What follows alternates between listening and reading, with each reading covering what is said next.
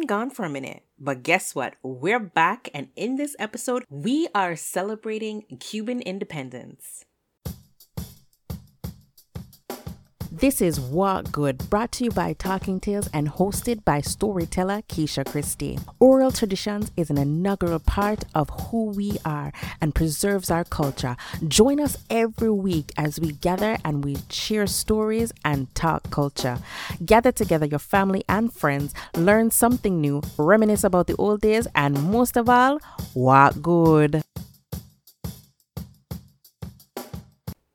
Welcome to another episode of What Good. I'm your storyteller, Keisha Christie, and we've been gone for a minute. But guess what? We're back, and in this episode, we are celebrating Cuban independence. Before we jump in, let me apologize. We have been away for a minute, but you have never been far from heart or mind. And in this time, we've taken a moment to learn and grow under our mentors and be able to provide programming for you that will keep you coming back for more. There are lots of great things coming up, but stay tuned to our socials to find out what those episodes will look like coming up. But right now, let's get into this one. Cuba received its independence on May 20th, 1902. And we are going to be talking about the interesting facts about Cuba. And of course, we're going to celebrate by sharing an amazing story with you. So let's get into the interesting facts. Did you know that Cuba has the highest literacy rate in the world? As a matter of fact, it is 99.8% because education is mandatory from ages 6 to 15. We all have social activities and pastimes that connect us individually to our families as well as to our neighborhoods, communities, and the country that we live in. Well, Cuba is very much the same, and the pastime that connects them all is dominoes. Dominoes are often played from house to house, and whenever there is a large or small social event, you'll definitely find this game available for those who want to play. Did you know that Cuba was the home of the smallest bird in the world? Yes, the bee hummingbird. This little bird only grows to be 6 centimeters in length, but its beautiful colors are easily to be spotted wherever they are. Cuba is the home of the smallest bird in the world. And our final interesting fact for this episode is that in Cuba, their main music genre is called son cubano. And this music has influences from Spanish and African as well. You can hear this music all across the island. The story that we share with you in this episode is an Afro-Cuban folktale. There was a time where dog, cat, and mouse got along very well. Well, we know these days, that's not how it goes. Let me tell you why. This story is called Letter of Emancipation. Back in the days when animals could speak, when they were all good friends, and when men and animals got along fine, dog was a slave. Even then, he loved men more than anything else. And in those days, when hours were long, when no one was ever in a hurry, the cat, the dog, and the mouse were inseparable. They were the best pals in Cuba. They would gather together near the port in the courtyard of a grand house whose stained glass windows caught the dying reflection of the sea. There, at the foot of the laurel tree that had been beaten down with all its birds by the news time, they would often spend half the night talking.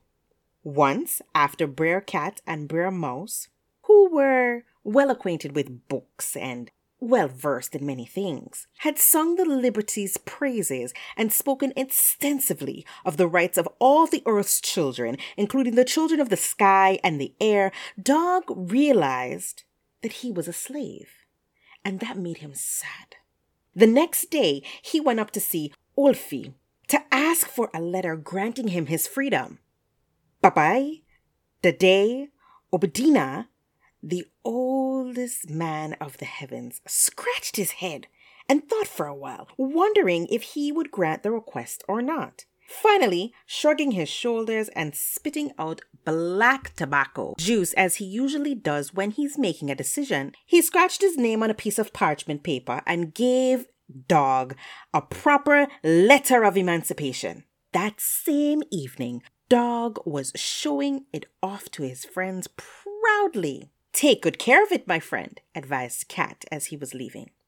Now, since Dog didn't have any pockets, he thought the safest place would be to shove it up his bottom. But after an hour or so, that rolled up piece of parchment began to itch, and it itched something awful, and it became more and more uncomfortable. Brer Dog had to walk stiffly and spread his hind legs awkwardly to kind of ease the discomfort, but he didn't dare move in the slightest or express any feelings with his tail. But the horrible itching flared up at the most awkward moments, and he could not stop himself from running off in desperation to rub his bottom on the ground, not thinking of the consequences. And I must tell you, all of these humiliating actions happened right in public, and everyone made fun of him.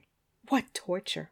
And on top of everything else, he was constantly worrying about losing the document, and by not being careful enough about making sure that the document was still legible, because if it was illegible, it would be null and void.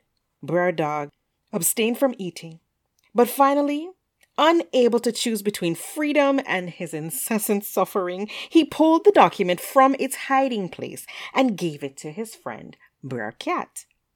For safekeeping, of course.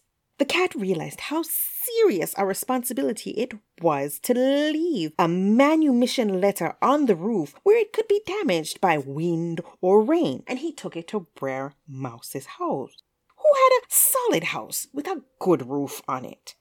But Mouse had gone to market to get some cheese and other things, and it was Mrs. Mouse who greeted him.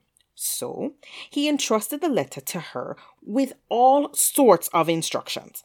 But wouldn't you know it, Mrs. Mouse was going into labor, and she took the letter in her teeth and ripped it up into tiny pieces to line her nest. Meanwhile, Dog had a quarrel with his master. He said, "Give me another bone." And his master replied, "I don't feel like it." Dog stared at the man, who was stepping forward with his raised whip. "I need a lot more food because I am free." But the man said, "You will eat what I want you to eat. You were born a slave, and you're my slave." "No, sir," shouted Dog, and his tail was wagging flickeringly very quickly in approval. "I am not your slave. I have a letter of manumission." "Well then, bring it to me and be quick about it," the man replied. Dog ran to the courtyard under the laurel tree and called to his friend Cat. "Brer Cat, quick, quick, give me my letter of freedom." Ooh. Cat called Mouse. "Brer Mouse, quick, quick, bring me Dog's letter that I left with your wife for safekeeping." Brer Mouse ran home. And when he got there, he found his wife sleeping with 7 newborn little mice. They lay amidst torn scraps of paper. Oh. He hurried back all embarrassed, and he whispered into Brer Cat's ear. But then, Brer Cat's face changed. He lifted his 2 front paws, and for the first time, his claws came out and he pounced on Mouse. And for the first time, Dog leaped on Cat and planted his canines in his neck. Laying on his back, Brer Cat struggled valiantly, and he was a formidable opponent. A whirlwind of meows and slashes and teeth and eyes and fire and blood dripping all over the place. Now, tiny Brer Mouse scurried off at some point to his hole, and Cat, well, was in a sorry state. His fur was all ruffled, and he climbed up the laurel tree and then onto his roof, and from there he arched his back and went on meowing and spitting forth his bile and insults at Dog. Then Brer Dog quietly returned, licking his master's hand, and laid down at his feet without saying another word. That may have been the first time that dog, cat, and mouse fought, but as we know very well, it definitely wasn't the last. I'm certain you enjoyed this story as much as I have. I will leave the source of this story in our show notes where you can go back and take a read for yourself or join us every week as we continue to share stories in our traditional storytelling fashion.